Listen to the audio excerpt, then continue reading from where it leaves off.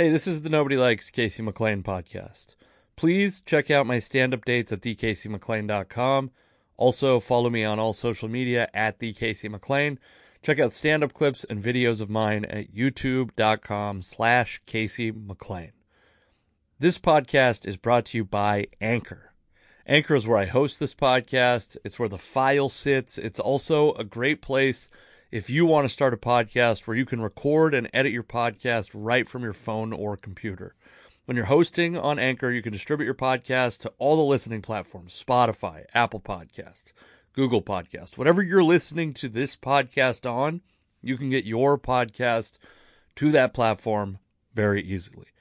It's everything you need to make a podcast all in one place. And best of all, Anchor is totally free. Download the Anchor app or go to anchor.fm to get started. Hey everybody, this is the Nobody Likes Casey McLean podcast. This is Casey McLean. This episode features Greg Beachler. Greg is a good friend of mine. He's a comedian. We were driving to a gig in Washougal, Washington. It turned out to be a really fun gig, but when we arrived, it was like, oh, fuck. This has all the makings of a bad gig. It's like a very rednecky place, but it was so fun. Fun for both of us. So Greg and I were going down there. We were supposed to ride with the MC or drive with. He was going to ride in my car. The MC, who's past podcast guest, Kevin Eggleston. And Kevin hit like classic Washington State, I think military base traffic. So Greg and I were able to avoid that traffic, so because of that, Kevin's not on the episode. We referenced that. Also, we make a couple references to a past podcast that we attempted to record, which also included Kevin Eggleston, and it was on our trip to Monroe, Washington, where we did another show together in a rural area of Washington. That podcast had a couple problems. One, I wasn't able to record the audio the way that I wanted to. And two, we got a little spicy. I think it's good. The reason I like these types of podcasts, these like driving in the car podcasts, is because I think not only do you get to hear what comedians, something close to what comedians really talk like away from stage and away from cameras and shit like that, but also we also, I think, have like nuanced conversations about shit that it feels like the only presentation you're getting from the media or whatever is just like these representations of insane people. However, sometimes the way comedians talk, and by sometimes the way comedians talk, I mean sometimes the way that I talk is in a way that's maybe a little more blunt or bald than the situation requires. So not only was the audio quality bad, but I was a little worried about coming out of the content as a bad guy. And so I was a coward and I didn't put it out. Maybe one day. Anyway, this weekend I will be in Spokane Valley, Lewiston, Idaho, and Tacoma, Washington, performing stand-up comedy. Check thecaseyMcLean.com/calendar for more information, because I think the Spokane date is at like the Ruby River Hotel. Lewiston is, I can't remember what the place is called. Spokane Valley is at a place called Black Diamond. And then Tacoma Comedy Club, I will be hosting the brunch show and headlining at 5:30 p.m. My first time ever headlining at that club. Please come pack it out. Greg is on that show, and also Todd Royce, past podcast guest Todd Royce will be there. So it's gonna be a pretty fun show. So this podcast with Greg, we were driving, here's the required disclaimer that it's on a recorder that's attached to my windshield, pointed at us. I think it takes about 10 seconds to get used to it and sounds fine. But if you're used to, if you wake up every morning and you listen to like the Up First podcast and you can't accept audio quality even a step back from that, this isn't for you, I guess. Wait till the next one.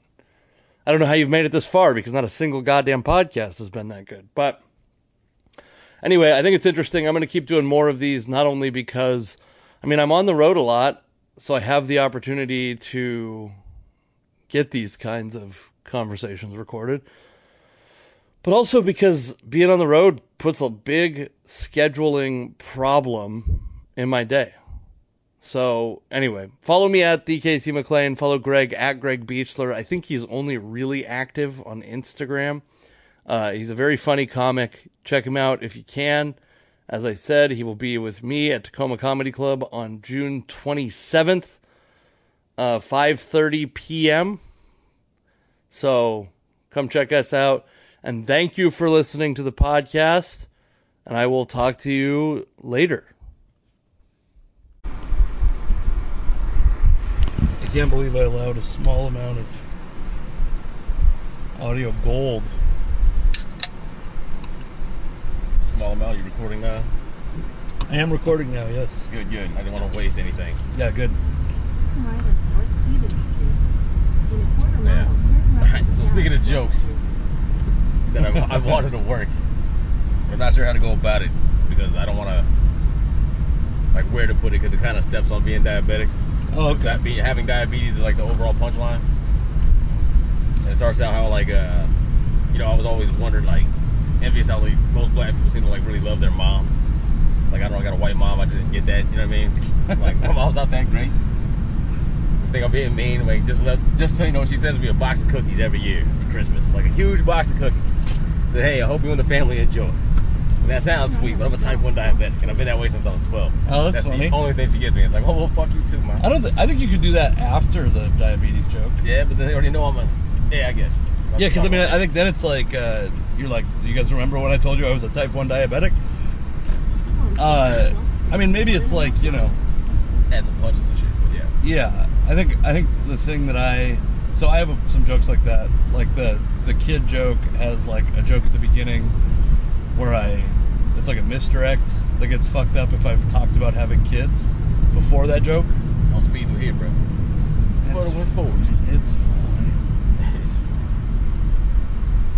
You're right. I know, I'm looking out for you. Thank you. Dude, doesn't 20 miles an hour just feel like 0 miles an hour? It does. I think kids can handle faster than 20 miles an hour. That's my controversial opinion. I could dude. I have a sprained ankle and I'm fat. And if that was the case, and I was a child, I could still dodge a 20-mile-an-hour car. From what distance, though? Well, not not fucking 0 inches, but see, that guy's gonna get pulled over, Greg. Oh, got saved by the light. Look how long the school zone is, too. It's 50 feet. What the fuck? That's just a revenue generator. That can't be anything man. But that. I also believe that. Yeah. There's one in Federal Way where the sign that a school zone is coming up is kind of covered by a branch, a leafy branch. I know people bitch about it. Like, I couldn't see it. It's like, well, we're going to leave it there. Somebody should just go, prune the tree themselves, you know? So there's, like, the school sign and then, like, the camera's right there, so you have no idea. It's just, like, there. Even if you hit the brakes, you're still going, like, 26 by the time you're hitting the camera. I grew up in Fife, and Fife is just a series of those, like, speed traps. Like, you come over a hill, and on top of the hill, the speed limit changes to whatever, and so when you're on the downside of the hill, it's, like, lower than it was when you were going up the hill. It's just, like, dude, that place is just, like, it's just a speed trap. The whole city's just a speed trap. Well, yeah, where else are they generating revenue, man? The Motel 6s that are there? I know. They don't even have a fucking grocery store in that city. It's and all their real revenue is Native American businesses, so they like smoke shops and shit, so they probably can't even get like what do you call that, like tobacco, like syntax revenue. Yeah, so yeah, but that's where I get my weed from. Fife? Bay. Yeah, Fife.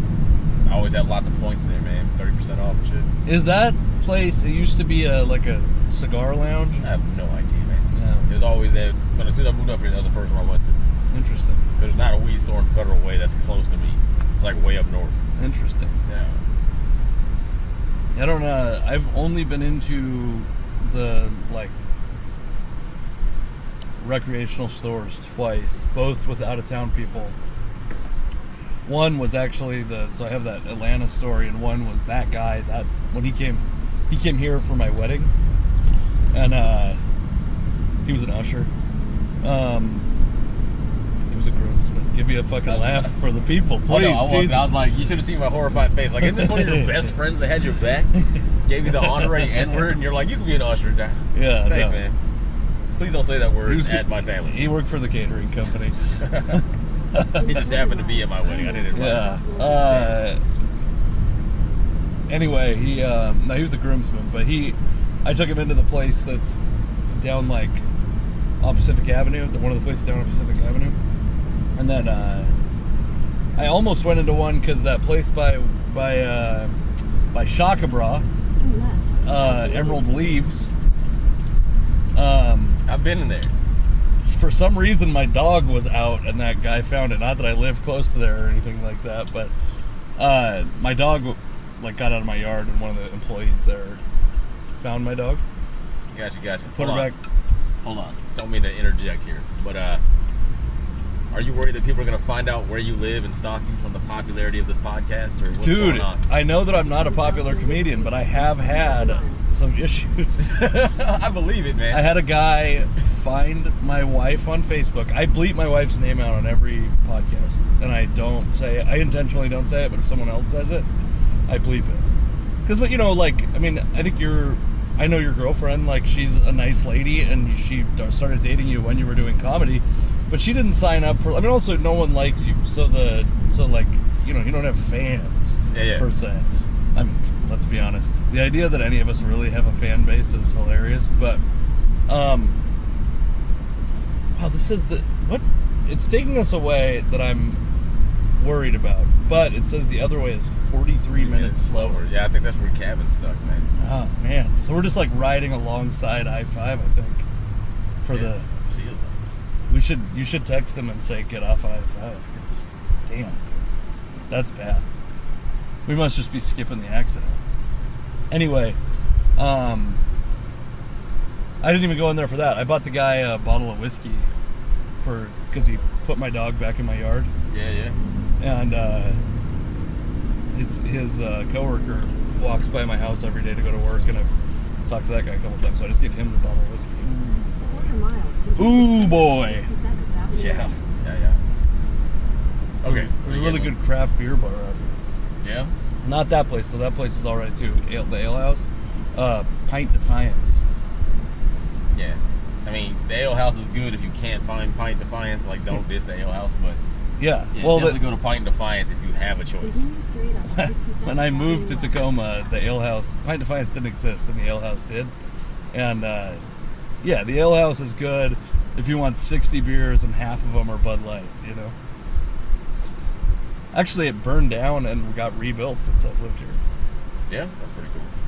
I lived at this club in Spokane called the Dolphin in Spokane Valley, and it caught on fire, and I watched it burn from my apartment. Oh, shit. Yeah, they never rebuilt that shit, though.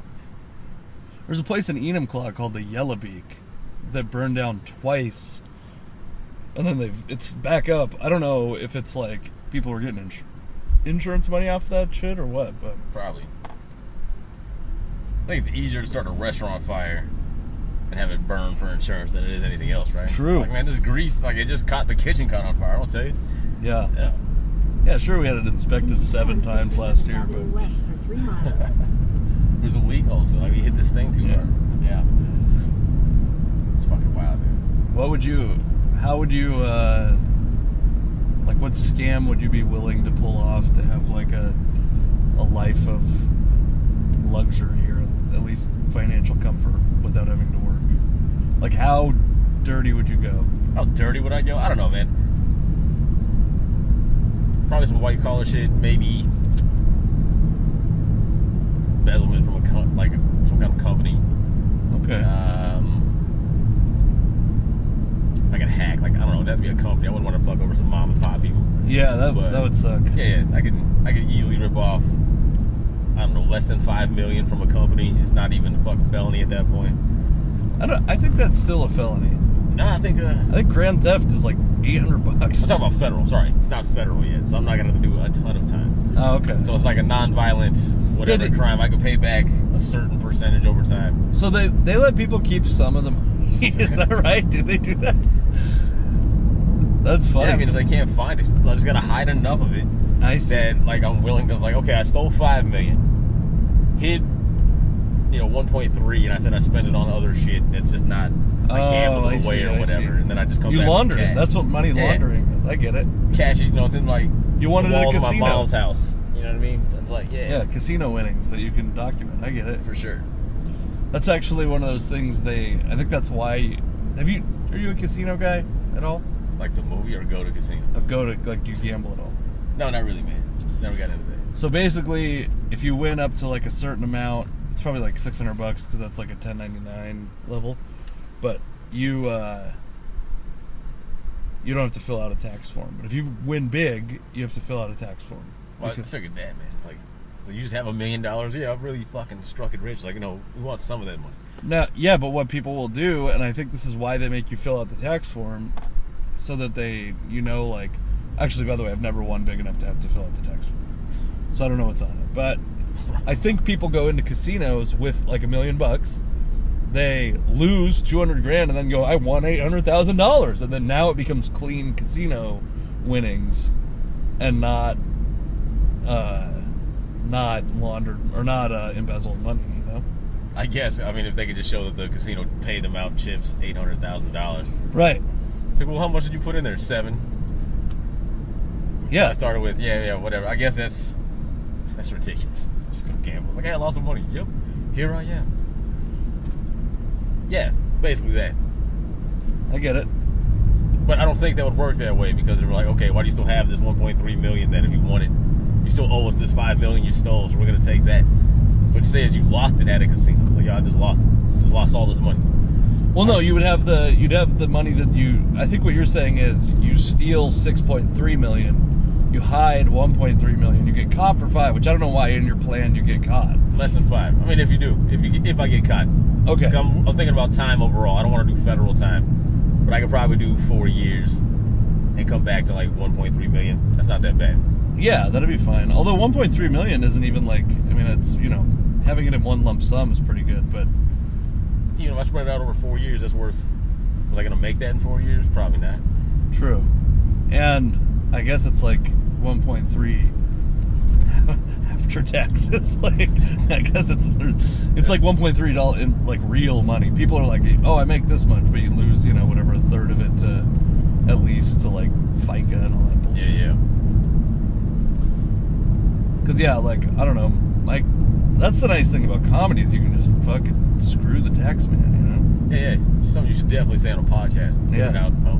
This guy. I found out, I hope he doesn't listen, by the way. Never be a good drug dealer. I found out this is so funny to me. This guy, it's too specific to ever do on stage, because I don't think there's many of these jobs around, so this guy would know exactly who I'm talking about. Okay. But, this guy, he was in the military, and he was like pretty straight-laced Christian guy, married, multiple children, and then he went, the best I understand it is he had like a rumspringa, like a little bit of he went a little wild at one point. Yeah, was he Amish in fact? No, he wasn't Amish. Okay.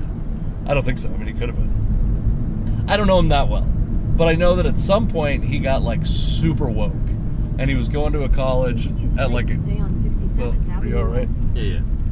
Did you lose your insulin? No, just making sure I have my snack in case I have too much insulin in my blood and then I die. In your car. You can always stop. This isn't worth it isn't worth it to me to get there on time to have you die in my passenger seat. I want to have a snack, so you don't have to go through. Thank you, because I was going to let you die, but I want to sound humane on the podcast. So he goes like from straight-laced Christian conservative to like super woke, like gaining clout on social media for like those like super virtue signally like like bad faith arguments about whatever race and whatever. Like he's doing exactly the thing that fucks comedy over. Is he just like turn left to like Chambers Creek the least generous interpretations of what anyone says, and then says it like a sassy black lady, and the whole internet reacts. You know what I'm saying? That's the Kurt Metzger says it best, but it's like every internet personality has stolen their personality from like black trans youth. Like cool internet speak is just from like black teenagers, basically. Like, why did it make me do this? This seems like it was the stupidest fucking thing. I guess. Wait a second. So 52 minutes slower. What happened? No, that's the other way. That's the other way. Okay. That's if I go right. It's like a choose your own adventure. Pointed right here though. It's like, hey. Well, I know what's. Yeah, I know. I weirdly took you here. But I also feel like I could have gotten to here without making the stupid weird turn. Like I could have just stayed on the street I was on instead of. Chambers Creek Road west for 1 mile. One thing I hate about Google Maps right now, it's doing us a big favor and not putting us on I-5, and that's good. But one thing I hate about Google Maps is like, I remember I was in Spokane a couple of years ago, and I was like, I just want to get to Chipotle, and it was snowing, like snowy ice on the road. Yeah. And it's got 58 turns to save like the alternate route that just goes straight is like 1 minute longer. But if you take 58 turns, we'll save you 45 seconds in the snow. So this dude is goes from conservative Christian to woke, and then he got a job as a graphic designer for the IRS, which is so fucking funny to me. That the IRS is like one logo. What do you need a graphic designer for? To make the right IRS? And then also like he gets a job as a graphic designer, and it's for the most like. He's the police, dude. He's the fucking police. I know, man. The IRS is the worst body you could ever work for. You want to cross them. They took everybody down. Al Capone. They don't fuck around. This guy. Yeah. That's funny. So what's he saying? He's still. I haven't talked to him about it. I've literally like been.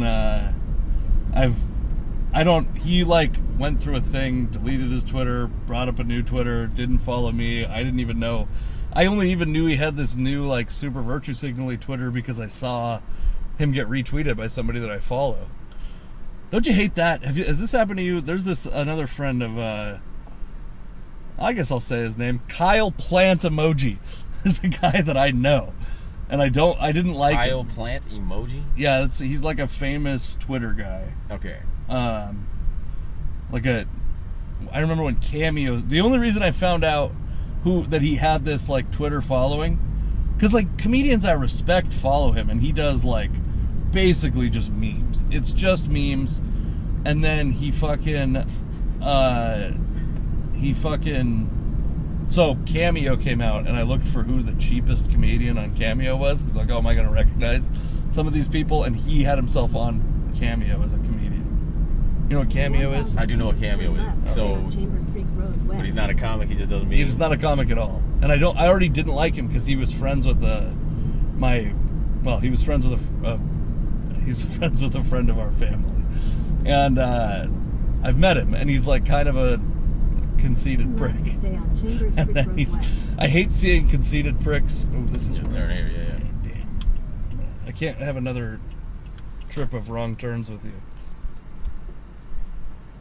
Half of why this is take 2 of our illustrious podcast is because I was too embarrassed about the wrong turns I was making. Yeah, that would have been funny, man. You should have kept that on. That was ridiculous, dude. I think the sound quality was pretty bad. That's why I have this new setup where it's pointing at us. Ooh, that guy almost got hit. Yeah. Continue for 3 miles. What do you feel about... We went into a place, that guy wasn't wearing masks. You put on your mask before we went in, like made a point of it. I would have done the same. But I am ready to just be like, I'm fully fucking vaccinated. No, me too. I think that every time I put on my mask. Bro. Yeah. But, it depends on where you're at. I like to ruffle feathers for no reason. What am I going to get out of it?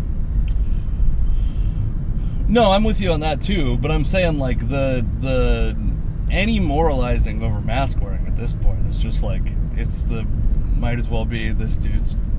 You might as well be an IRS graphic artist with a woke Twitter account. He tried to book me on a show when he was going to college. He was like, which is nice. It's never, there's no time where it doesn't feel good to have someone consider booking me, right? Yeah. But he's like 30 in school with like 18-year-olds, 2021 18-year-olds. And he's like, yeah, can you send me a video? I'd like to book you on a show. And I sent him a video, and he's like, oh, dude, do you have anything that's less And I'm like, yeah, no, I didn't think this was going to be a good fit, but I appreciate it. That's so funny, man. What? Because this is the thing. I think I do a pretty good job of like dancing around the like tension of the topics that I do jokes about. I don't think that I should be like a controversial comic, but I think he's right that there's probably a sensitive person who would be in the audience who would be like, really, we're going to hear this from a middle-aged straight white guy? Really? What do you say that shouldn't be talked about by a middle-aged white guy? So I have a joke, like, for example, I say, that, like, I sold my daughter is the thing that I say, and then I say, I would have been stupid not to sell her. Do you know how much you can get for a white baby these days? Yeah, Which, this is what I'm saying. Obviously, it's a fucking joke, and it is also, it's also a... human trafficking type joke? But it's a joke about, like, a real thing, right? Which is, it's even, like, a little bit of that Patrice joke, where it's, like, how many days, you know how, whatever, like, how valuable you are based on how many days they would... I just listened to Elephant in the Room the other day. Yeah, like, it's, like, it's at least, like, referencing the same social disparity. And so I don't think that should be. I think, like, I'm obviously sympathetic to the fact that the reason that exists is because there's, like, huge inequality in this country. I don't think that's a great premise to try to say on stage. I'm saying this joke because I think that there's, massive inequality in this country, and so I'm going to say this joke that's a little bit edgy, and then say the joke it's going to bomb. Like, you can't do jokes that way, where you qualify everything you're going to say. Or just do the joke and then, like, I don't know, feel like you have to justify yourself afterward. Do it afterward. Yeah, but even then, it's like if I have to fucking break down why the joke was acceptable to say, it's going to be a lot of time between laughs. Oh, no, I didn't say do it during these sets. Yeah. Just let it bomb with who's going to bomb. It's not going to bomb with everybody. Yeah, the whole room bombs, like, well, fuck. I told you, like, I basically have no lines except for that one line that I said to you before this that I'm not even not saying it because I don't, like, think that I could trust the podcast listeners with it. I just don't want to give away the line if anyone comes and sees me. But it's one line that I think if somebody got mad about it, I don't think I could defend it. Except for just to say, like, I think it's really funny. Also, it's the actual thing that happened. Like, that line that I said was the real thing I said at 22 years old in Atlanta. And we all fucking laughed. Exactly. Like, so you'll be fine. You'll be fine. I want you to talk about your experience. Yeah. Now, if they got, like, it's like, man, they got really offended. Like, told me, hey, Casey, let me explain why that's not right, man. Yeah. And there's a whole thing where you're like, no, I'm going to tell it anyway. Then you'd be kind of a dickhead. Yeah, I think also, like, the thing about that trip is... we did have like real conversation. I had this like epiphany. The guy in the joke, Yoshi, he's a really smart guy. He's like a military officer. Yeah. Really smart dude. And I was asking him something like, roughly like a very ignorant thing, like ignorant thing. Like how you start things out like this. Well, no, but it's true. I mean, I think you should be allowed to be ignorant, right? Like, and if you're, especially if in this situation where I listened to someone and changed my viewpoint. There you go. All right. There you go. So I said, like, what I don't understand is, like, why, like, what is stopping black people from achieving now? Like, there's all these barriers existed before. What's stopping them now? And he was like, yeah, dude, black people haven't even been allowed to have, like, properties until, like, 1970 or something like that. Like, in an equal form. Obviously, there's been black property owners, but they've been systemically like oppressed and shit like that. Yeah, exactly. And I was like, and like also, you've got this like, not only generational wealth, but also like generational, like culture. Or because I said something like, why, what bank accounts? That's not crazy to have a bank account. And he's like, yeah, dude, but when you grew up and nobody had a bank account, it's not a logical connection to get your own bank account necessarily. You know what I mean? Like it's just like. The culture is different, and the culture got fucked by America. And I was like, oh, that's like, I've never... basically, what he actually said, the literal words, after explaining all that, he's like, black people are new money. Any black person with money is new money. I was like, oh, that's a great point. Like, new money white people do stupid shit all the time, and we laugh at it. When it's black people, white people are like, well, why are you so irresponsible? Yeah, fair enough, dude. That's real shit. Yeah, we don't have to go down a whole systematic route again. I think you always try to get me to talk about systematic racism. I have thought a lot about what you said because I called you a libertarian and you go, if it wasn't for insulin, I'd be a libertarian. And I think that's like where most people should land. Is like, I was just fucking around though. I'm just saying, I get... Well, no, but I think that's smart. I think it's like there should be, I agree with libertarians, except for this thing that is like morally opposed by, or is like I have a moral opposition to. So libertarians in general are against universal health care. That's like, I would say like a mainstream libertarian view would be to be against universal health care. Oh yeah. And I would disagree with that. And I think we should you should never fucking... Oh yeah, should I hit this dog? I bet that lady was hot when she was younger. Continue for 6 miles. She's 900 years old now, but... Yeah, I'm still walking that dog with confidence though. Dude, full confidence, swinging ponytail. I've done a show here. I have a shirt. Yeah, I have a shirt. I did a show here too. Yeah. Was it the same time? No. Maybe. Michael, who the fuck was it? Yeah, it was those like... There was like those two dudes that really came into town, booked like 9 shows, and then we never were heard from again. There was like a Micah or a... One of like an Italian dude that just kept talking about the business too much. I think he was Mexican. Oh, I thought he looked Italian. He's like, hey man, yo, I really want to get into this. I'm like, you hook me up, we get some people over here. I'm like, yeah man, I don't know what to tell you, dude. I'm just a comic. Yeah, the other guy looked like he was in a screamo band in the early 2000s. Like piercings and tattoos and shit. God, what was that guy's name? Maybe Taylor? I think he had a non-traditionally gendered name, like a name that could be unisex or whatever, traditionally. At some point, I might have to have you message this booker and just tell her we're going to be there at 6:30. What time are we supposed to be there? I mean, the show starts at 7, so... Oh, okay. So we don't have like a hard call time? Like, I need you here. No, dude, I don't fuck around with that stuff. Did you hear about Todd's thing? We talked about it on my podcast, so I don't feel bad. Yeah, no. That's I'm the one who like just dropping names to this Ron dude, right? I was like, man, who wants to work on some shit? Get some stuff over. Because that's how I felt with Ron. Was like, all right, you man. Recommended Todd? Yeah, I recommended him a few people, man. I was like, yo, man, look, if you want to do 45 and just get some practice in, like, go do this. You're willing. But this guy's kind of much to deal with. Yeah. You know what I mean? So, yeah. But he's also one of those players, like, if I should burn a bridge with him. Who gives a shit? No skin off my back, Doc. Yeah, I mean, I don't think I've officially burned a bridge with him. I don't think he listens to this podcast, but I would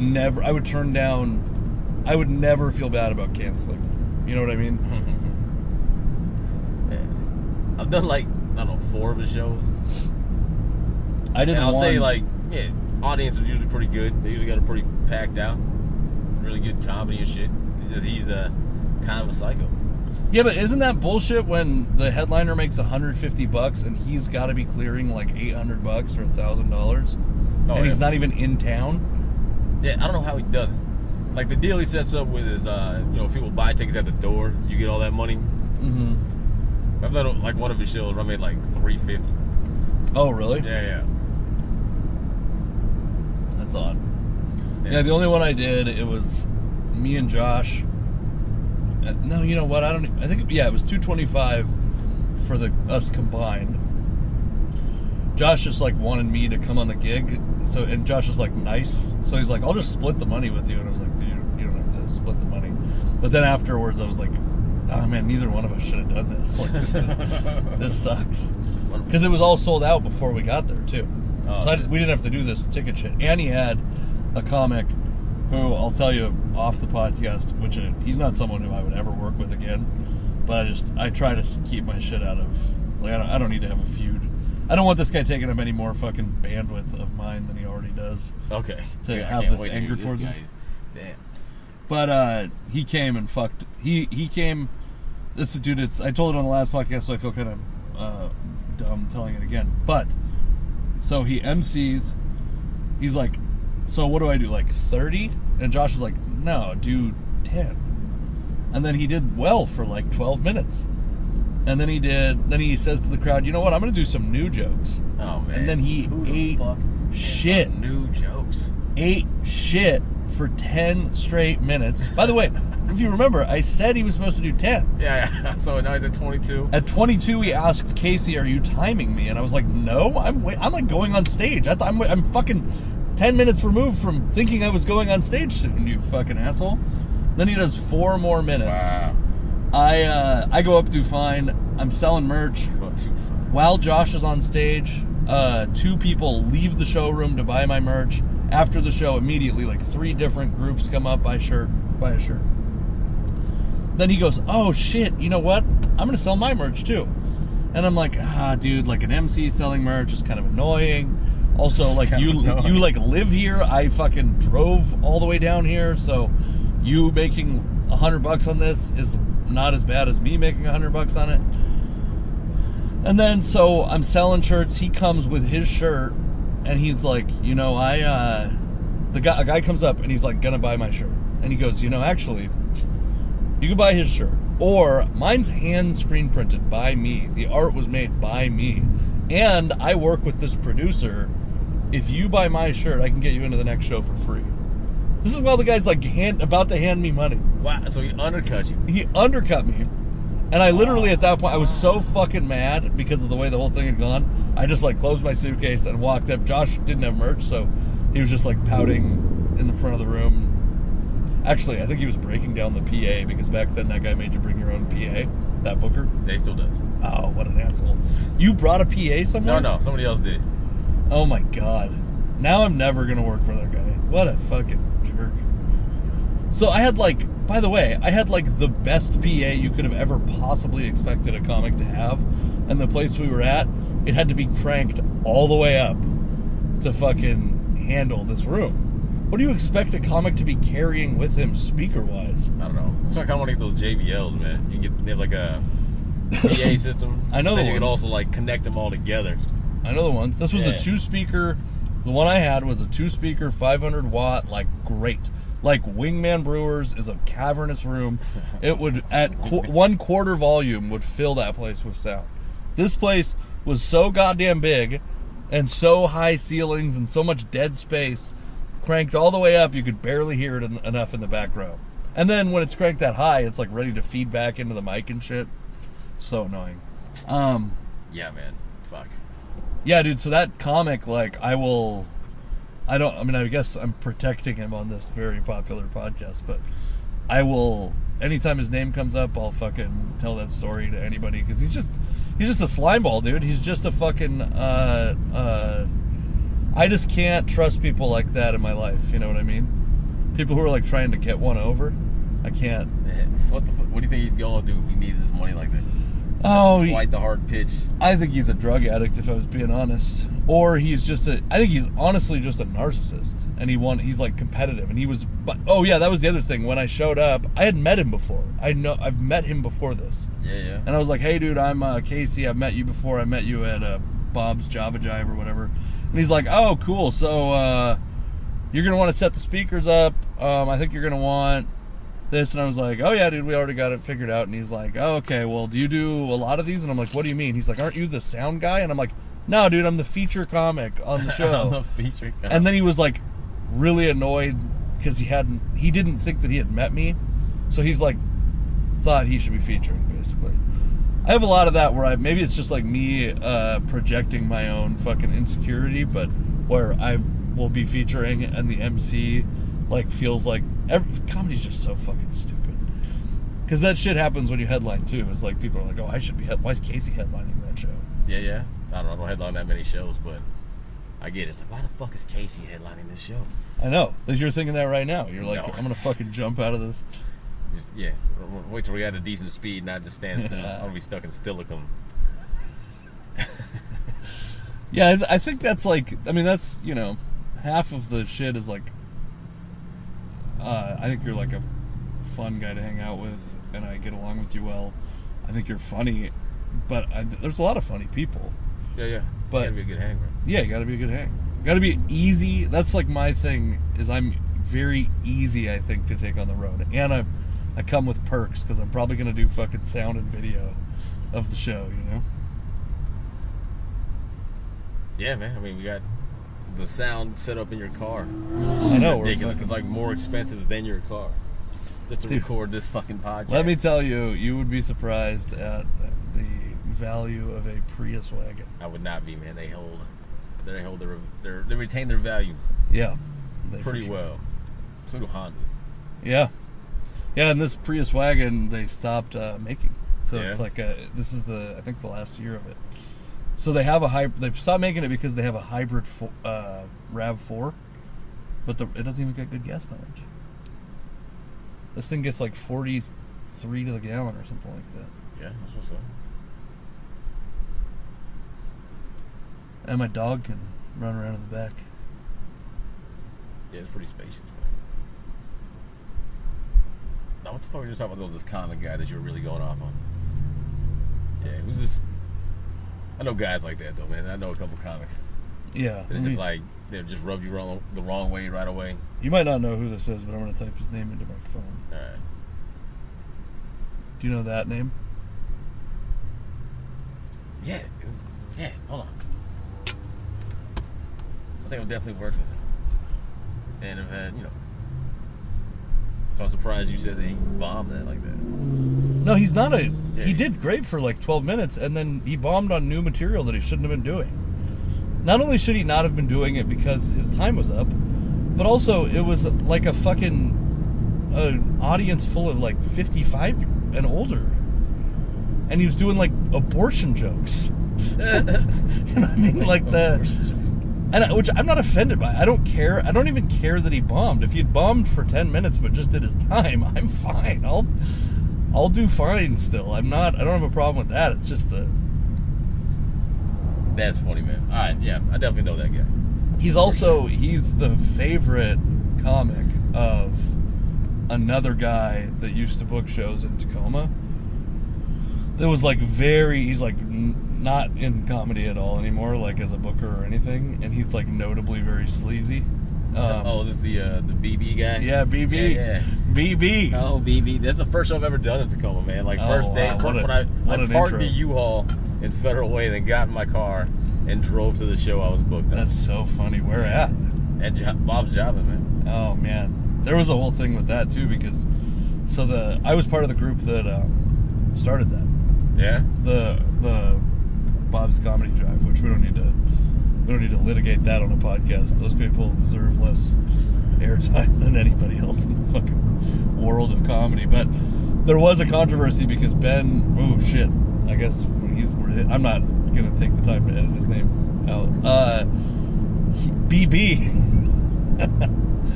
he like loved that place. At one point I let him host an open mic just because I didn't want to host it, and he took it as like this super nice gesture. He's like, you have a spot on any one of my shows for the rest of the time I'm producing shows because of that one thing. He like loved that place. Yeah, he loved that place, and it was like a career achievement for him. And then he just like went to the venue and was like, hey, can I do a show here too? Because he loved the place, and he didn't realize that he was like going to be stepping on someone else's toes. Oh, he didn't know about poaching and shit. Yeah, so there's like this big fucking conflict, and I didn't care. So I was like the shit that I feel happy to be like above now is the like I don't care about any drama around an open mic. You know what I mean? Like, yeah. The politics of booking an open mic, the idea that an open mic, I don't like open mics.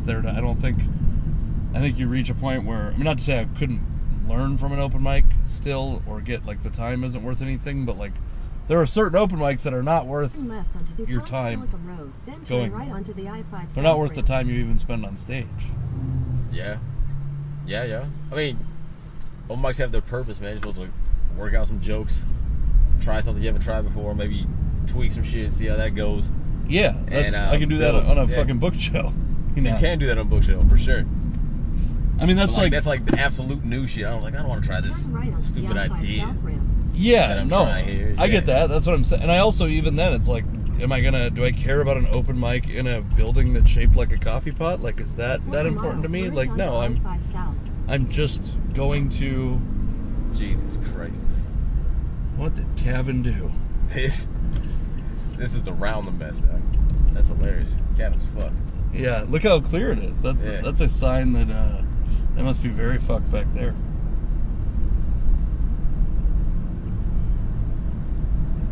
Did I put you in communication with that lady, the booker?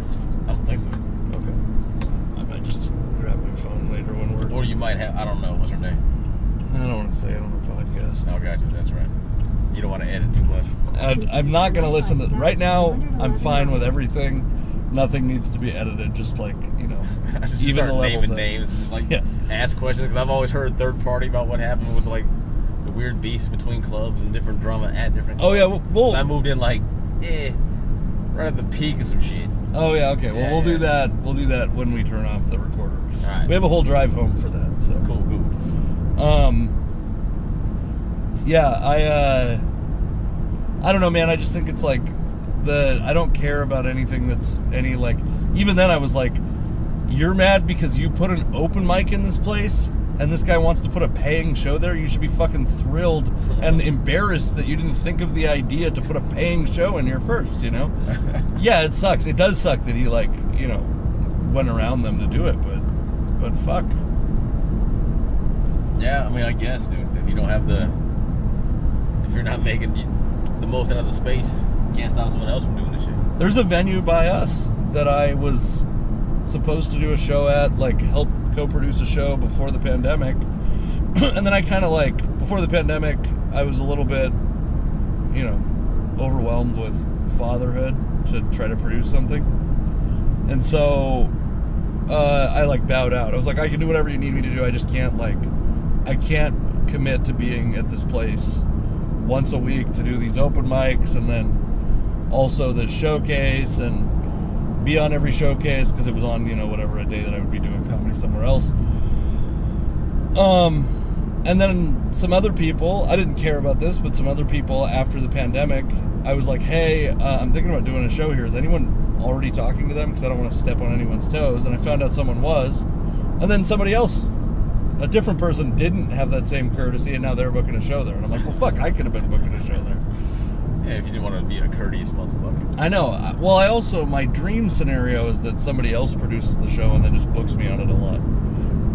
I would rather not produce a show if I didn't have to, but...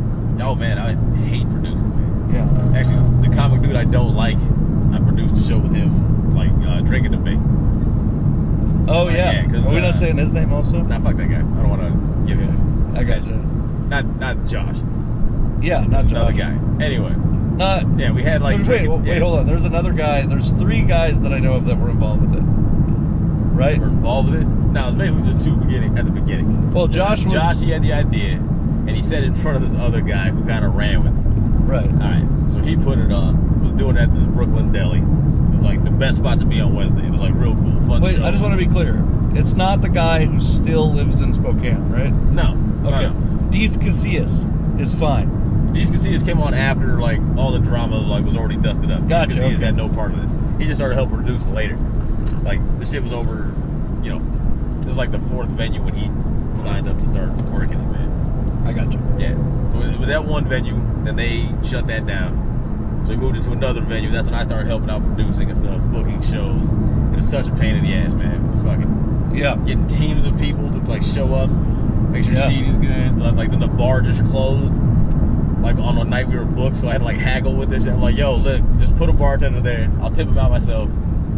Serve drinks, you can make all the money, just let us put the show there. We already have it booked. Yeah. And it turned out to be a good show, but man, that fucking guy was such a pain to work with. The comic guy? Yeah. Yeah, well, I mean, I did Drink and Debate in Tacoma myself. Which sometimes I think doing stuff by yourself is better. Like, when you have democracies are tough. You know, like, you end up doing stuff that you're like, that's why all that effort, that's why I'm saying about having a fucking open mic, all that effort, and then at the end of it, it's just a fucking open mic. It's like a show that provides limited value to the lowest level of comedy, Well, no, provides a lot of value to the lowest level of comedy and then limited value beyond that.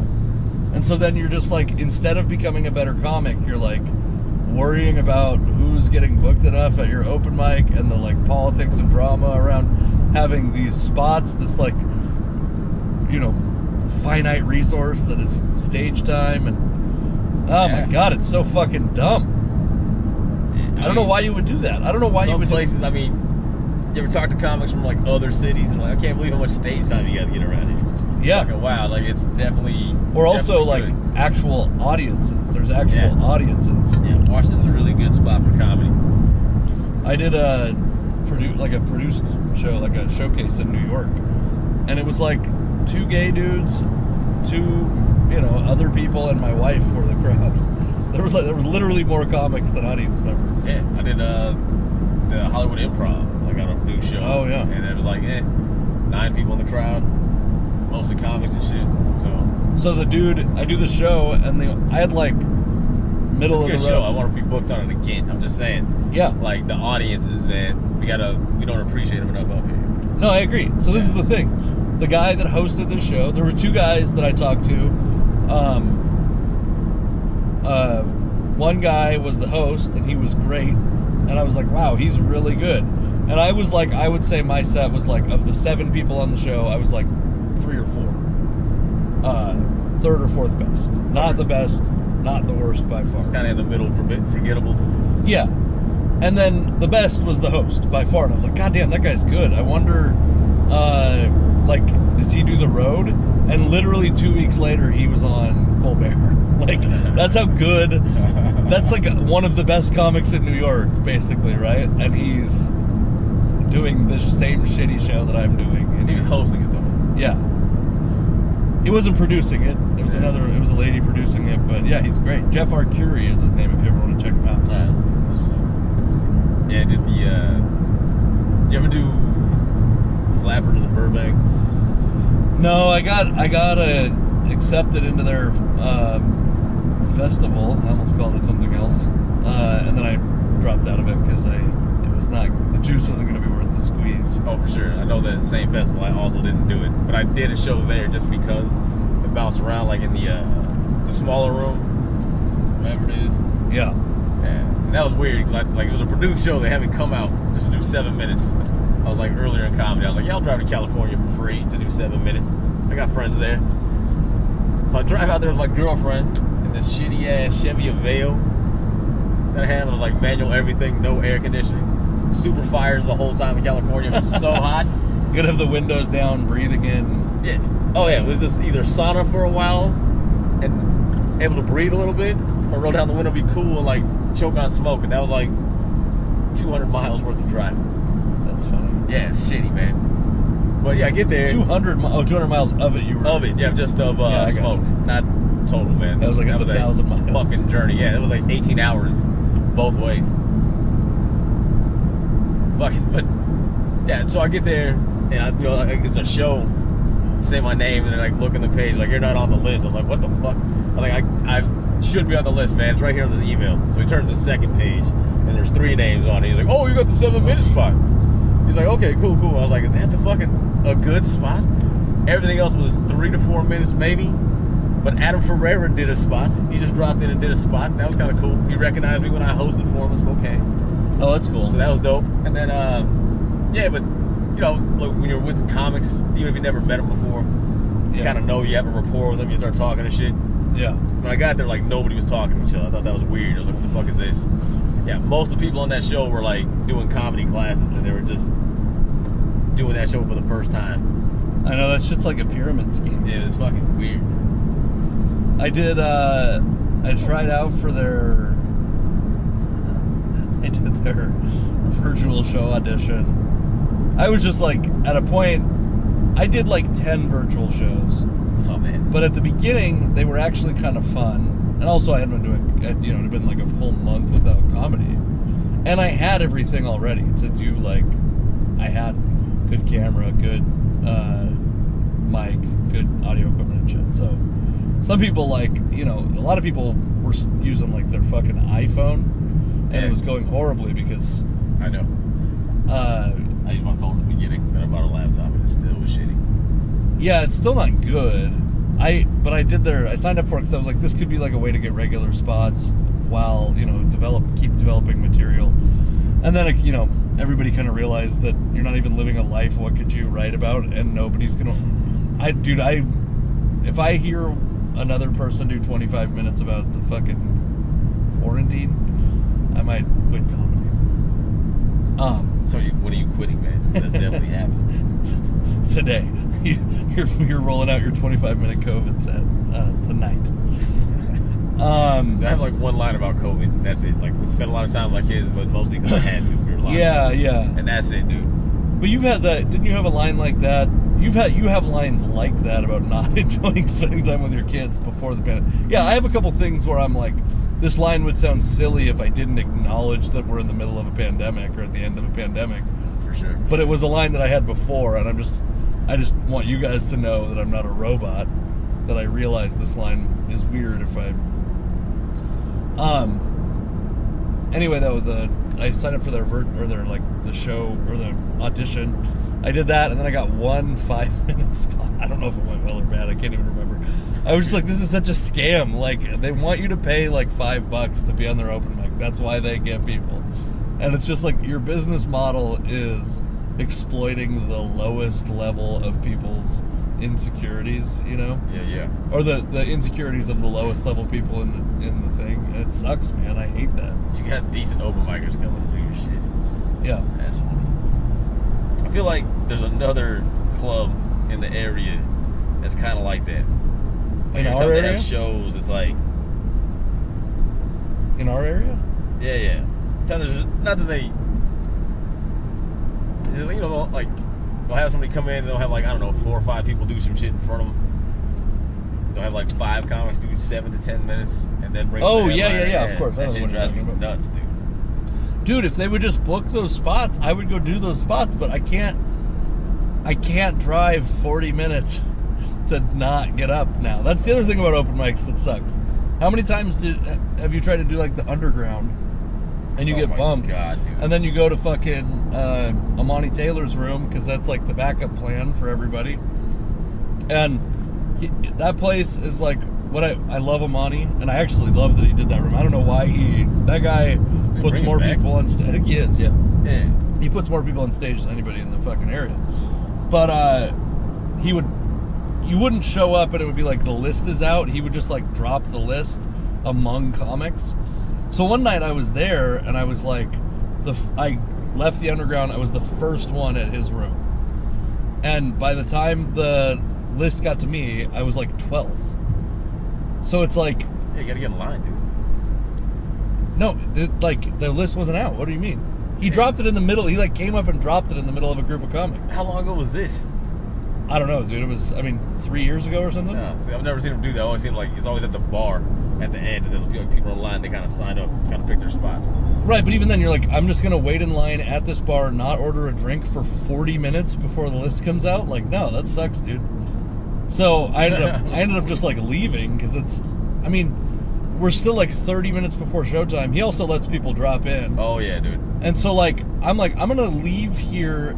I'm gonna have left for Seattle at like 6 p.m. and get home at midnight and have done 5 minutes on stage.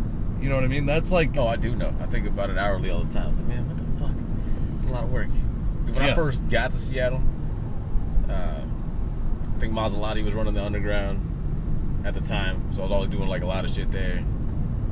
Because he was cool. I was like... Yeah, I love Mike. Doing guest spots, hosting and shit. I do have some shit to talk about Mike. Yeah. I'll talk say it on the podcast because I think it's funny. All right, that's cool. But yeah, man, he was like, he had like that LA dude just like bring people up from the background, God, Mike. You get like 50 comics up. Not really people got bumped and shit. Yeah. But yeah, man. Then some other people took over and I got bumped 4 times in a row. Yeah. It was ridiculous, man. My first 4 times up there, I got bumped. I didn't get bumped. My first 4 times I went there. And then I was like, I guess they just liked me. Like, that's great. I'll come here all the time. And then I went 4 weeks in a row and got bumped 4 weeks in a row. And, yeah, Maserati's great. I love Maserati. By the way, I opened for Chris Porter at Tacoma Comedy Club in Nolan Culver was emceeing. Yeah, So Mike was at like 2 of the nights.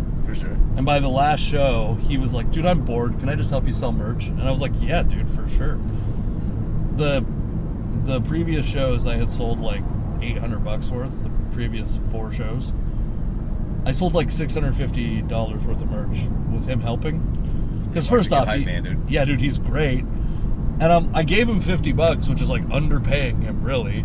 Even though he did like 20 minutes of work, dude, it was plenty worth it to give him $50.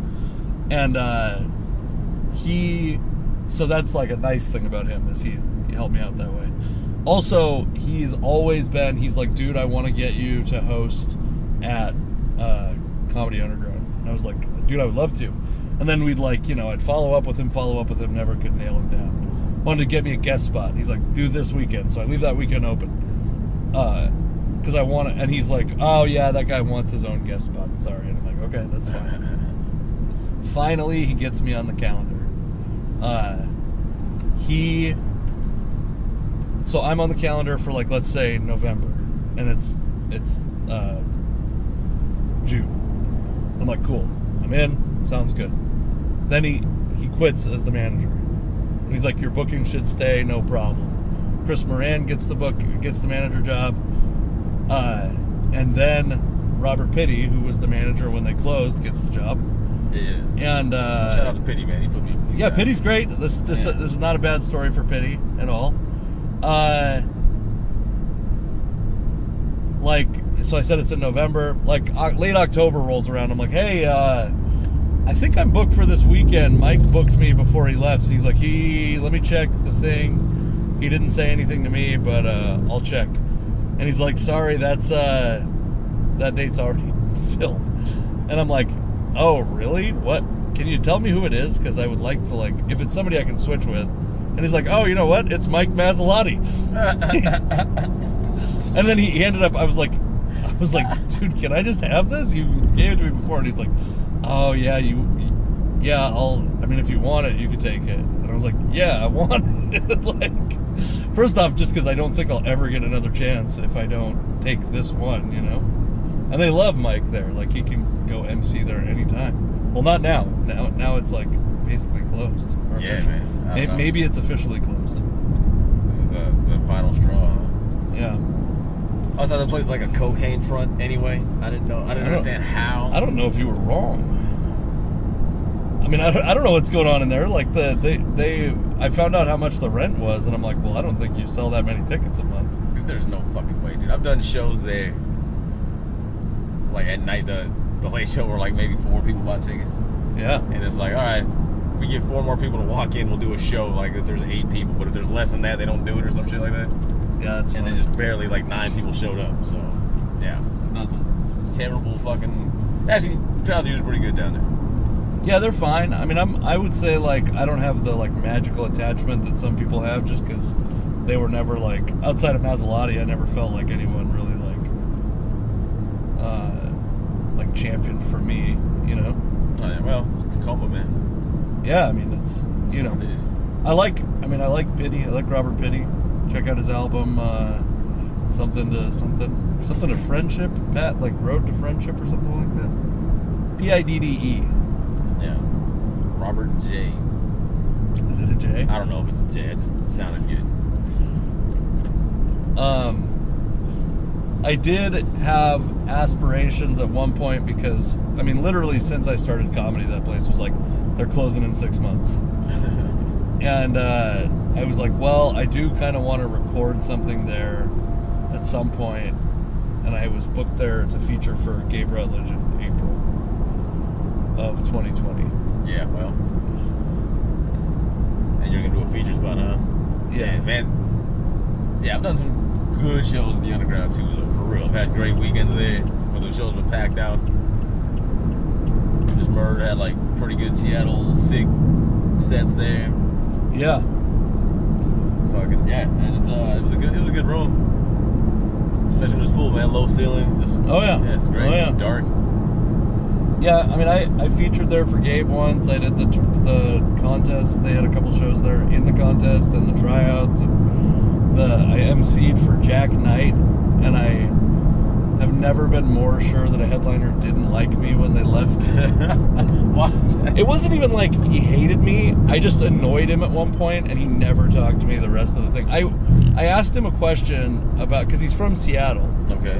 And I asked him a question about, because he was talking about like a high school that I was like, what high school did you go to? Or maybe I asked a question about the high school. Oh, that's my wife. Well, now we know what part's going to be edited out of the podcast. Yeah. Cool. Oh. I gotta make a call back anyway. Hello? Okay. 50 seconds. So right around the hour mark. That's what I need to edit out. That's good. Oh yeah, so Jack Knight. That's what we were getting at. Yeah. He didn't like you. Yeah, I said something about his high school, and then he thought that I went to his high school. He's way younger than I am. He's like I was like maybe 29, and he was like 24 or something like that. And he's like very good. I have nothing bad to say about him. He was overall like mostly nice. It was so obvious that he thought I was talking about like I had gone to his high school, and I was like, oh no, dude, I went to school in Tacoma. And he's like, oh, and then he just like got annoyed by it. Like, I might have even said it in like kind of a dickish like ball busty thing. Like, I don't really care that much. I went to school. I mean, seems like a weird thing for him to just actively dislike you though. Oh, you went to my school? No, I'm sorry about that misunderstanding. I went to Tacoma.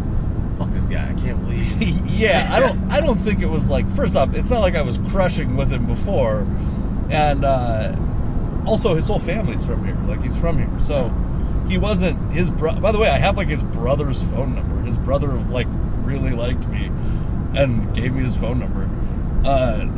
I think I have it in as like Marcus Jack Knight's brother or something like that.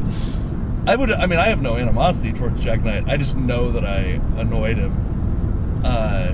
Which I'm also certain I've annoyed other headliners. I have no doubt about that. But I knew it then, because that little like kind of annoying thing, I was probably like already annoying him, and that happened.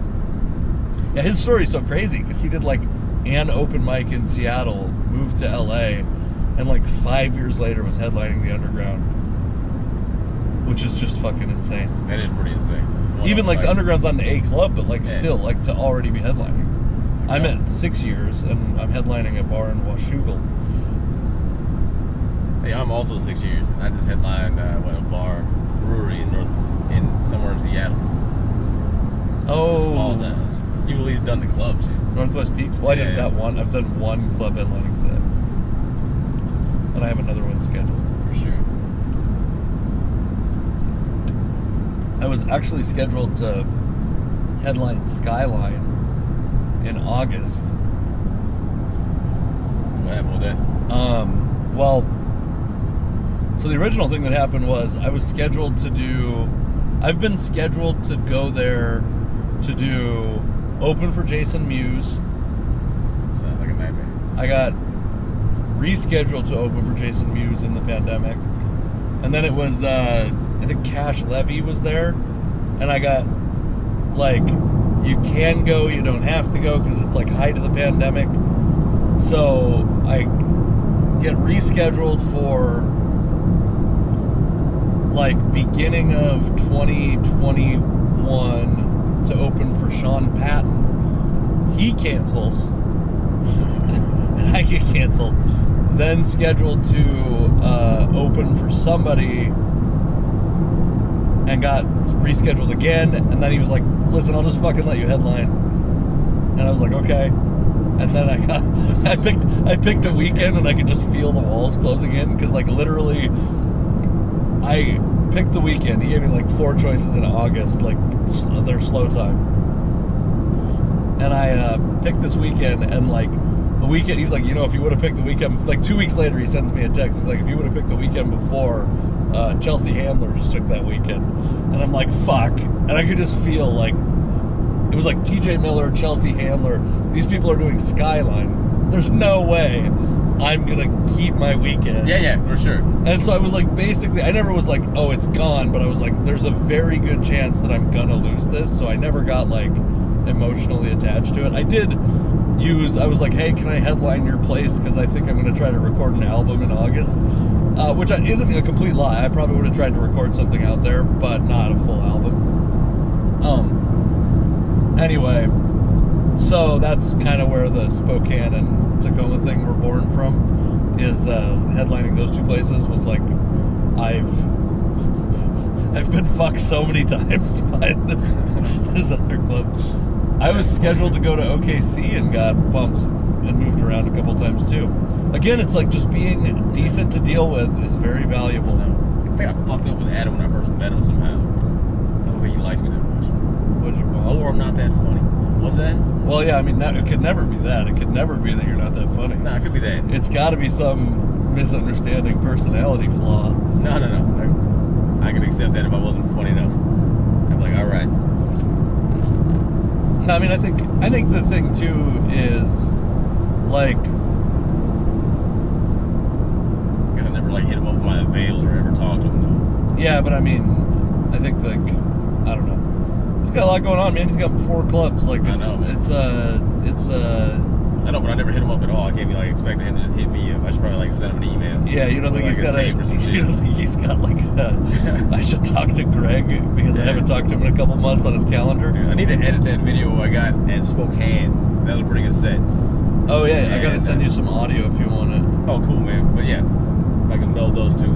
Yeah, you had a very good set there. Fucking put that in like, oh man, here's me at the club, pretty full, doing shit. You know, taking any days doesn't you that got. feel good to have fucking... The only thing that sucks now with the capacity is that there's nobody in the front row. Like, the first 3 rows are, like, gone right now.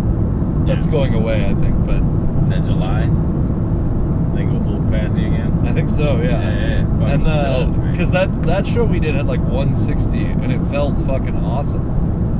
160 in a room that probably holds 350 still felt like fucking great. I don't think it holds 350 though. I think it holds like max 310. I've worked that club a lot. All right. And they shortened some seats out to make that green room and add a kitchen, so it might be even less than that now. But I'm not sure. Don't quote me on that. Jesus, you're a fucking architect. The new green room, that was the first time I saw the new green room. That's cool. Because I hadn't been booked there since we had our daughter. That's another place. Again, I was scheduled to fucking open for... I was going to bring my family out last August because who was I going to open for? I just stuck around. Spokane like a year longer. You should have? Yeah. Did you move over? How long was the club there when you moved here? I think it started in like 2016. I used to host there all the fucking time. I fucking featured for Phil there. I was talking to Luke. And then like I think I got lost in the shuffle. Yeah, I was talking to Luke. You know what's so funny? I was talking to Luke Severide about this yesterday because he works for is it Magnatech? Let's shout out his glass company. Yeah, go get your chip windshield fixed at Magnatech. They do. For Luke. They also do residential glass. Residential glass too. This is the time. Which I know because they're doing residential glass in my house. So he was over at my house yesterday. We had talked for a little while. And I said, like, I think that everybody that lives there kind of thinks that if they work at that club, they could come work at the other clubs really easily. And, like, they would be at the same spot. And I think, I don't know if you thought that or not, but... We're going to have more of an in at least, you know what I mean? Right. Well, you might have, though. You might have, like, if you had... not been working at their club and had come over, maybe it would have taken even longer, right? For sure. I mean, it didn't take too long, like a year and a half. But it's like getting back on the radar. What I was talking to him about it was like you guys there's like not that many good comics over there because there's not that many people doing comedy. Facts, bro. And so like the way that the way that New York looks at the Seattle comedy scene is the way that the Seattle comedy scene looks at Spokane, right? Where it's like, yeah, sure, you're a feature there, but are you a feature here? For sure. Yep. Yeah. So you did, because he thought that he's like, no, Greg's realistic. He would never have that experience. And I assumed that like, because I don't know why I knew of you so well when I started comedy. I've always assumed that you were way better than you were. No, because maybe it's just because we like started at the same time, but we did, and I did work the club. I mean, I went there to do shit before. Like open mics and shit. Yeah. I tried to make my name in like a year before I moved out here, I tried to come over here as much as I can, doing anything I could, right? That's smart. So, yeah, just get in, get to know everybody. That's why I worked everywhere. And I still pretty much work a lot of places, man. I get booked with different people all the time. Yeah. But, yeah, I just wanted to, like, kind of get my name out here so people at least recognize me when I come over. Like, hey, yeah, I worked with you. You weren't that bad.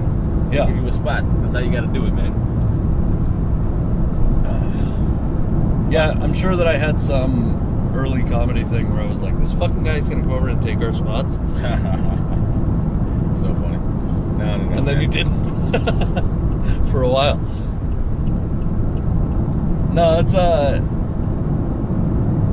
I think that's also like an important thing to... I always think of it this way because this was an experience that I had is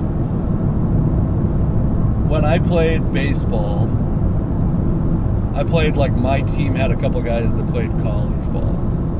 And they were, like, great. Like, they were the best players on our team. They won, like, all district or all, all league awards and stuff like that. And I'm like, I wasn't as good as those guys. And those guys played college baseball, and none of them were good college baseball players. Okay, yeah. And they were, like... So that means they were a long ways away from being pros. And then being a pro baseball player doesn't even mean you make it to the majors. You're still, like, in the minors. Yeah, you can be minor, you gotta be called up. Yeah. Even if you're in the majors, doesn't mean you can do shit in the majors. Right. You can be a lame player nobody even knows about. So I'm like, I was so much farther away from being a pro that I could appreciate at that time. Like, in high school, right? I'm like, well, I'm not that much worse than this guy who's starting and getting all league awards. But he's not good enough to even sniff, like, A-ball. You know what I mean? So I kind of think of that shit with comedy where I'm like, I'm a feature.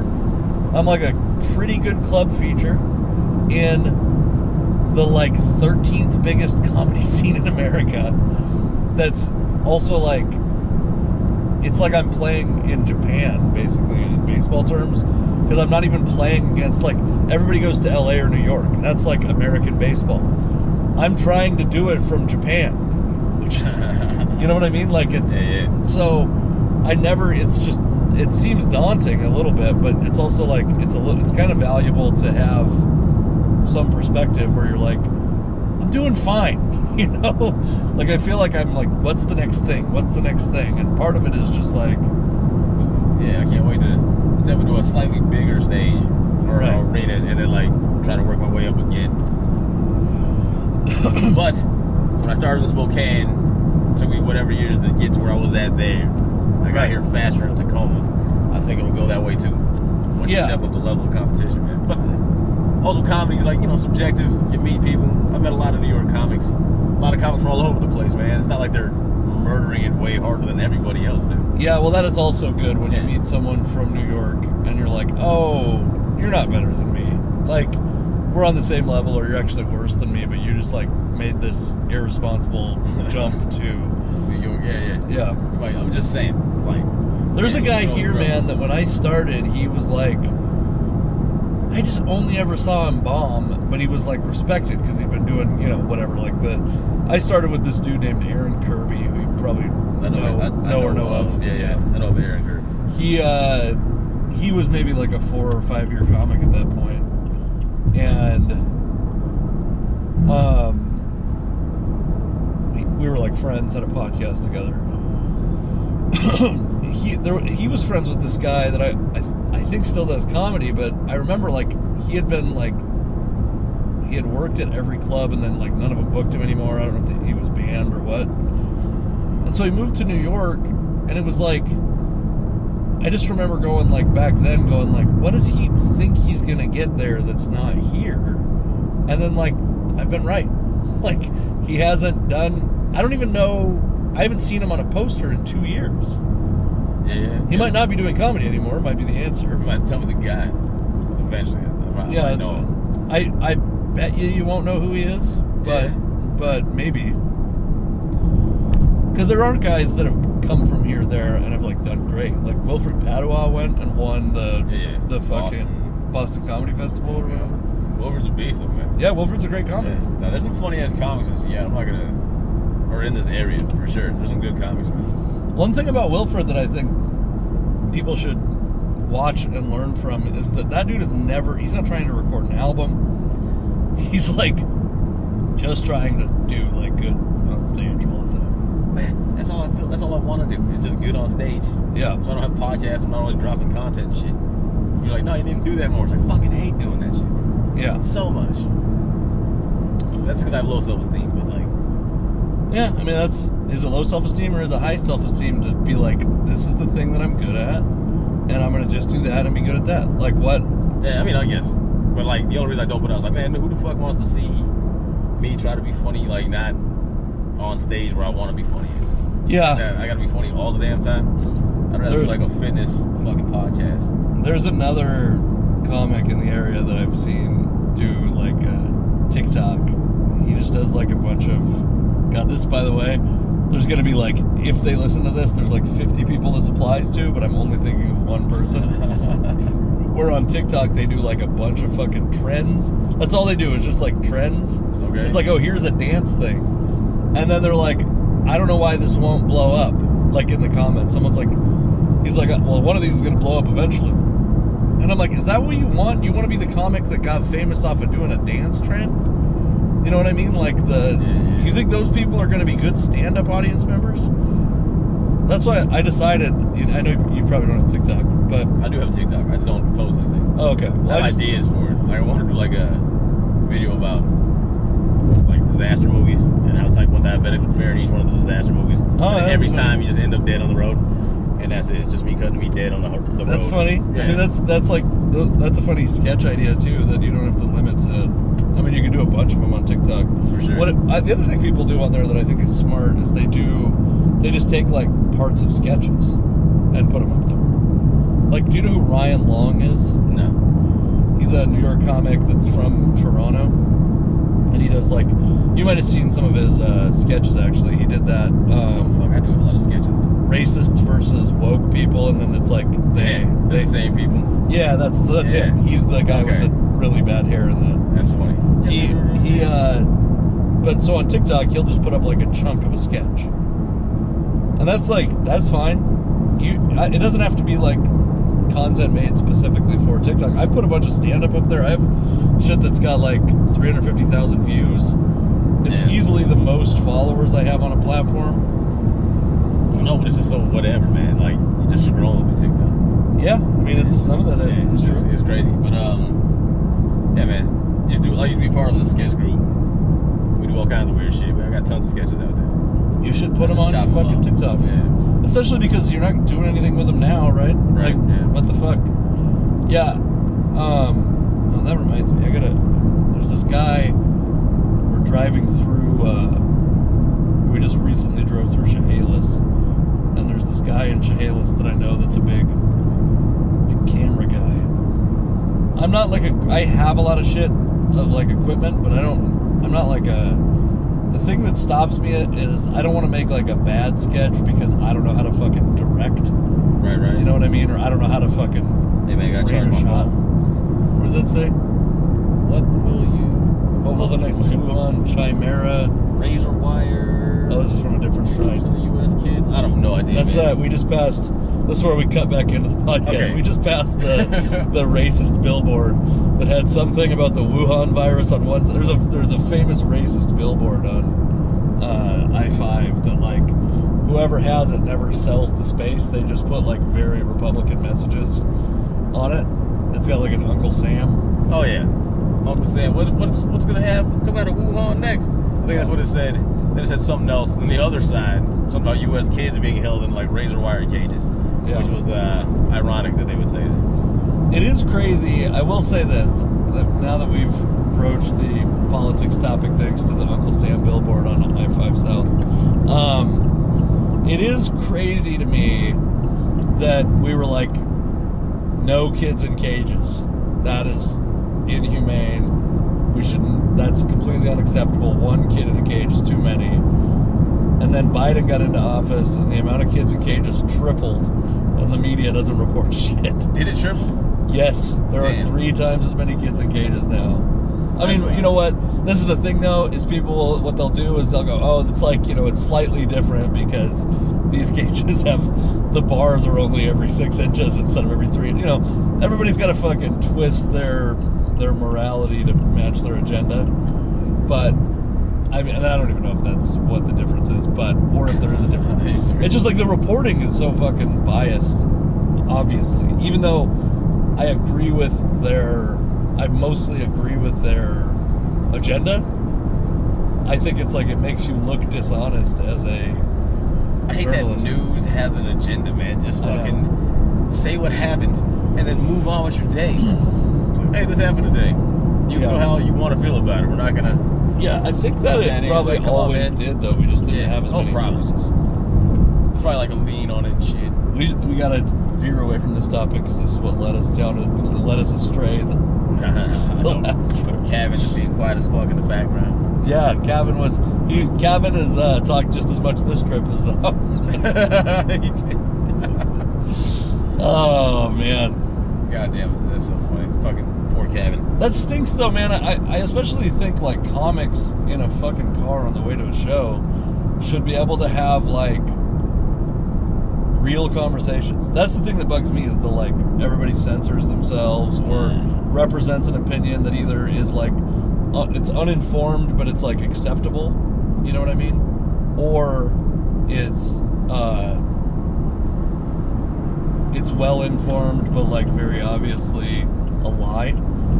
Like Apple doesn't care about pride, okay? Well, how many companies have they proven that with? It's like, yo, here's their logo in like all these countries, well, except for these countries right here. Right. Saudi Arabia, all these others, like they definitely don't have the flag on that shit. Yeah. Well, also though, I kind of am on the side of like or they'll be like this, they did this, but they didn't donate money, and it's like, okay, so you would rather they didn't do anything? Like, it's got to be some of that shit. Just like normalizing and vocalizing support has to be good, even if. Yeah, for sure, Apple is like a capitalist company that's trying to make money off. Or is it your insulin again? No. I was like, what do I do with that mask? Dude, I think the place we're going is not going to be a mask-wearing place. No, I'm not worried about it because I'm vaxxed up. And the CDC says I don't have to. I just wear it to be polite. One less thing to make white people uncomfortable. I know. Man, I felt that way like in Idaho. When I was doing the honey, I was like, man, I'm more worried that I'm wearing a mask than being black. And that's hilarious. Like, that's so fucking weird. I do like that joke of yours also, by the way. I think you open with it, don't you? Which one? The one about being in the Starbucks behind the white lady. Oh, yeah. Yeah, that's funny. Yeah, I fucking wrote, like, I just thought about that. I was listening to some bullshit. Or how crazy racism is. Like, yeah, sometimes you feel racist against yourself. I'm like, how fucking nuts would that be? And then, so I just thought about that on the way to the club that night. Did it, and it worked. So that joke you've had it for a long time. Yeah, I've had it. But when I came up with it, Gotcha, going to like an open mic one night, I'm like, what should I do, man? That's the shortest time I've had between the event happening and a joke. And I'll never be able to recapture this again, but there was this very bad open mic at a coffee shop in Tacoma that was like so close to my house. It was so close and so easy to get on that I could never justify not doing it. What was it called? It was B Sharp. It was run by Cameron Minch and Jess Everett, and I love them. But it was like always. They do like weird theme shows like Papa Don't Preach and shit. Because I feel like one of the first Tacoma show, like when I just came over here, was one of their shows. Yeah, I'm sure. I did. Yeah, they definitely did some theme shit. But when they would do the open mic, it would be like 2 audience members and everyone else is comics, and the owner of the coffee shop is just like trying to stay afloat in this like bad location, and he's watching like edgelord comics actively turn customers away. Oh yeah, wasn't that like is that on Stadium? No, like it wasn't off, it's like kind of very close to Stadium Way. Yeah, it's very close to the club. Yeah, I know what you're talking about. I've been there for sure. So anyway, I took my wife to the doctor because she was having like a problem with her ear. I have a bit about it. It's still a bit of mine, that ear infection joke. Yeah. But that night, like wrote it on the way. I literally was like coming from the doctor, and I was like, hey, can I do the open mic tonight? As I'm leaving the doctor, and it was that, like, I've never had a shorter time between experience and taking it to stage on like a joke that works really well. You know, like I'll write some stuff sometimes about like a city. Yeah. But like,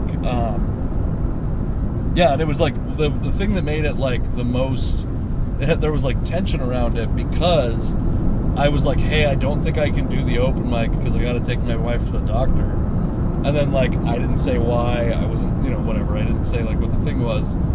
And then I was like, hey, can I do the open mic actually? And then I came on and I did the exact same thing I did. I go, hey, I don't want to bring the mood down. And they're like, it's like, I think what they thought is like the next Tig Notaro breast cancer set was coming. Like Jesus.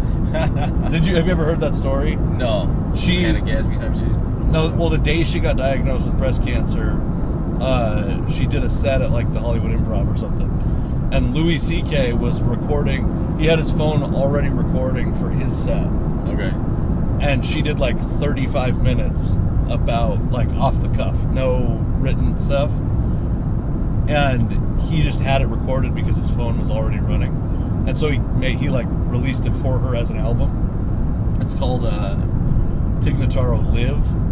Look, it looks like Tig Notaro Live, but it's Tig Notaro Live. Anyway, it's like they thought I was going to come in and do this like, and so there was like a lot of tension, and I was like, my wife recently got diagnosed with, or you know, tonight, my wife got diagnosed with an ear infection, and it was like a great lesson in like build tension to releasing the tension is like a good recipe for a pretty big pop. Because I watched Cameron Mitch was like the one person who would her laugh would like carry your ego through a bad set there. Because there were no good sets there. There were no good sets. But she was like, you know, engaged and would listen, and she's like a, you know, sophisticated comedy mind. And yeah. Oh, I was gonna say in our intermission, I was gonna say the name of the comic that was embarrassing on TikTok, and I forgot to, but I will still say it later. What are we at? We got hour 15 till we get there. I know, man. It's ridiculous, dude. Oh, speaking of racism, I don't know why. It's one of these jokes I wanted to do that I can never know where to put it in. Like, I'm tired of like just the regular racism we know, like in America. It's just like, oh, white people versus everybody. It's like, yeah, there's other racist places like India, Pakistan, right? Like when I was a kid, I had an Indian friend, and he would talk shit about Pakistanis, right? There's like slurs and stuff. You know, like I was learning, like, you know, become a worldly and shit. I'm like, oh, I'm being cultured. I'm learning different slurs for people. And, you know, then later on in my life, I had a Pakistani friend who would talk shit about Indian people. Learned those slurs and stuff. It's like, all right, this is ridiculous. But the funny thing was, like, they both make fun of each other's accents. And then when they did it, it's like, I felt racist because I didn't know, like, which one was being which. I was like, you guys sound the same. What are you talking about? That's hilarious. Yeah. So, I don't know where to put that shit in. Yeah, I have this, like, concept for a joke, which is every now and then, in a rare golden moment, you'll hear somebody talking about being in Africa, and they call an African person an African American because they're so programmed to say like the thing that, you know, or when you're like, I think a lot of people view the country of China as a country full of minorities, which is, it's not. Obviously, like, that country's like 90+% Chinese. Yeah. Chinese people are not the minority there. But also, it's the largest population on Earth. You know, like... Yeah, it's all by India. Right. I watched this documentary about Nigerians in China. I'm like, fuck, China's racist. Yeah, well, that's the thing about the United States that we don't say is, like, we're not even the best at racism. There's like a lot of, in France, boy, we might be really getting into the exact things we talked about last time. In France, you are not allowed as a Muslim woman to wear a hijab. Like, that's it. Not allowed to do it. Yeah, when did they start that though? That's like recent, right? in like, I don't know, the last 10 years. Yeah. They had like a bunch of like just crazy like ISIS attacks, right? They had a crazy, it's called the Paris attack. They had one crazy attack. No, I thought it was like all over the country, like the city, like there was, but it was like a day. orchestrated. Yeah, it was a day. We were like, yo. And then there was the Charlie Hebdo thing also, but I don't think those were Muslim women in hijabs doing that. No, definitely not. But also, it's like but the ultimate thing is like that. If that even got proposed here, because we think of that's the shit to me that bugs me is like you always think of the ignorant person who never leaves their own state as being like, oh, that's an ignorant person, Republican. But there's the same amount of ignorant people that are Democrats that have the same like insulation from the rest of the world. So like, I haven't been to France, but I can fucking turn on a TV or read a newspaper and go like, oh shit, that is racist. Is happening there also.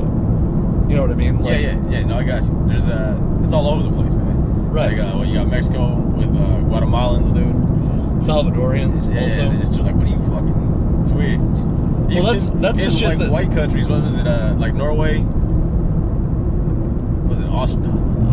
Switzerland, man. The Swiss are considered like beneath right Norwegians for some reason. Well, and like it's funny because like I've thought of this as a joke, but I don't think that this is like. I mean, it's on a podcast an hour and a half in. If they've made it this far, they deserve this. But the joke that I've always thought of is the day that I found out that Japanese people hate Koreans and Koreans people hate Japanese people. It was like a big landmark day because in America, those people, Japanese people and Koreans, we just consider them Chinese. You know what I mean? Like, you gotta laugh louder so that the fucking it picks up on the microphone. Out loud, but that was pretty funny, man. I did chuckle at that. We just consider you Chinese. I love jokes like that, dude. Yeah, I think it's like, I just think it's like we are so, it's American, what do we call it? American exceptionalism? Yeah. This is for sure, like, we're really replaying the Lost podcast. Kinda. We didn't get into some other weeds. True. Yeah, let's not go there, though. Yeah, not today. I do think those are like worthwhile topics that we talked about. America's not even number one in racism. Like, we don't do shit good, man. Yeah. We're like number one and not coming in number one at the end. That's it. I think we're number one in GDP. Yeah. That's pretty good. I don't know how, though. It's just because, how wouldn't it be? What do we manufacture here? Well, first off, we resell a bunch of stuff that China manufactures and then sells to us for free. Yeah, I guess. We also, the revenue, like, again, the manufacturing of computers happens overseas, but the revenue, the largest part of the revenue happens here. Cars. A lot of cars. We also have more cars here than everywhere else, I think, per capita. Guns. Yeah. We do have a lot of weapons. We do specialize in weapons of war, that's for sure, man. Yeah. Private prisons, dude. Planes, really, most of the world's planes come from here, I believe. What do you think? Should we piss at that rest area? If you want to, I'm going to smash this Truly pineapple since I didn't bring any weed. Alright. You could have brought weed. I know I should have brought weed. I was thinking about it. Like, we're still in Washington, man. I might grab some in Washougal. I don't know what kind of place Washougal is. I think it might be the kind of place that's like, yeah, weed's legal, but not here. Yeah. I'm pretty sure Michael Evans is from fucking Washougal, Washington. Oh, yeah? Yeah. Like, I just have a feeling he is. He's always talking about Washougal and being close to Portland and Vancouver. All right. Well, I think we're going to call this a podcast so we can speak freely. Cool. Because we're rest I want to area. talk so much shit. All right.